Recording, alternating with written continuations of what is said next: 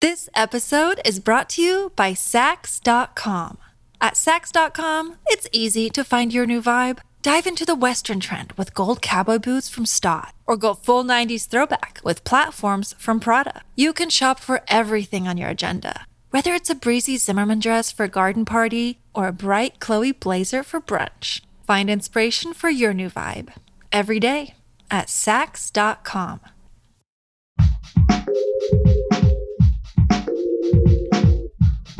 What if you could become a better person, not by working harder, but by allowing your inherent goodness to take the lead? And not because you're a bad person, but because there's something inside you that's ready for more. How to Be a Better Person gives you one tiny step a day you can take to be the person you want to be. My mission? To help you keep growing. Hey, and welcome to How to Be a Better Person. I am Kate, your host and author of the book, How to Be a Better Person. So many of us have internalized the voices that say that bodies should look a certain way. And anything that's beyond that certain way, whether it's in size, ability, skin tone, hair type, or other characteristic, is bad. That means when we look at ourselves in the mirror, we can immediately list our flaws. I know you know what I mean. You see your dark under-eye circles. You see the places where you feel your body's contours aren't what they should be, or the part of your hair that's not doing what you want it to. I mean, you can size yourself up and cut yourself down in about 30 seconds flat, am I right? The thing is, we apply that same judgmental eye to others, whether you ever give voice to it or not. You see someone and you size up their appearance. Of course you do. You can admit it. Our collective culture has always prized certain body types and sizes over others. We reinforce it in the paintings, photos, television shows, movies, and social media posts that we see. They say representation matters because when you see that same image of the same type of physical appearance over and over and over again, you internalize that look as the best way to be. Meaning you become a deputized member of the body police. And you start looking for all the ways you and the other people you see don't fit those idealized images. We can blame the media all we want, but Anna Wintour is not standing next to you telling you how your outfit is schlubby. You are doing it all on your own.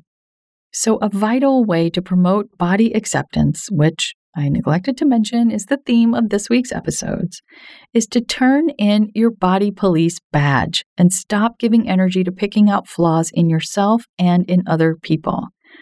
It's not easy to stop doing something you've been doing unconsciously for a long time. The first step is just to notice how often you do it. So when you look in the mirror and you start listing your flaws, be like, oh, here I go again. I'm policing my appearance again. You know, it's a really light touch. It's very observational. It's not like, oh, stop doing that, you dummy. You know, not being mean to yourself. You're just noticing. And I'm not even saying that you need to look at yourself in the mirror and tell yourself that you love yourself. I know that can be like a big leap from picking out your flaws to being like, you're so beautiful.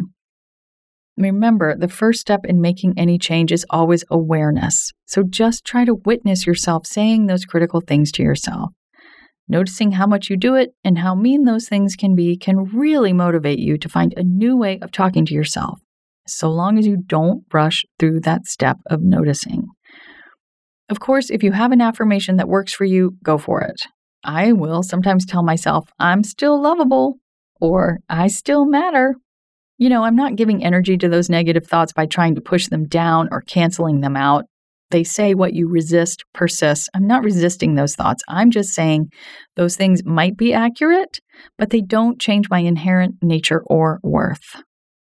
Where I think you have more control is in what you say to other people. And I'm going to give you a guideline for taking off your body police badge when it comes to others right after this break. So stay right there.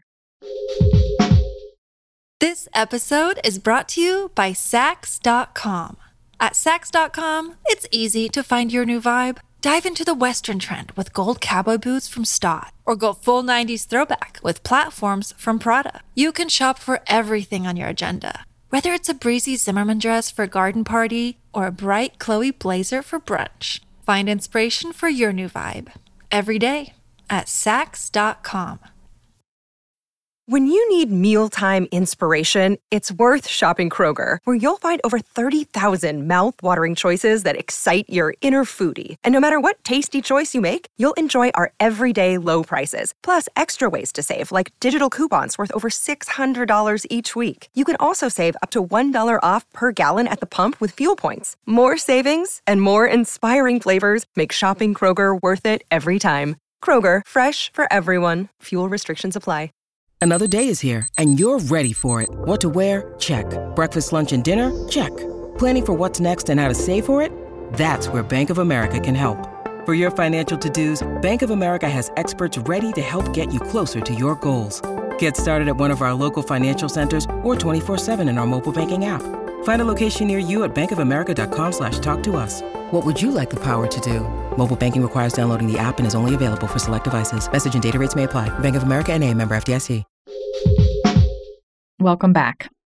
I've got a challenge for you and me and all people who give a shit about being a decent human, and that is, we've got to stop commenting on other people's bodies, even when it seems like we're paying a compliment. For example, my husband and I went to an outdoor music festival in Providence last week, and we ran into someone we hadn't seen in a while. And she told my husband, "Wow, you're looking really trim." Listen, I am not shaming this person. She was paying a compliment. She meant it very sincerely in a positive way. But commenting on someone else's body still reinforces this idea that people look better when they're thin, even when you're paying a compliment. And it kind of implies that last time they had seen each other, he didn't look so trim, you know? I get similar kinds of comments when I straighten my curly hair. Someone always says, "Wow, it looks so good. You should do it more often."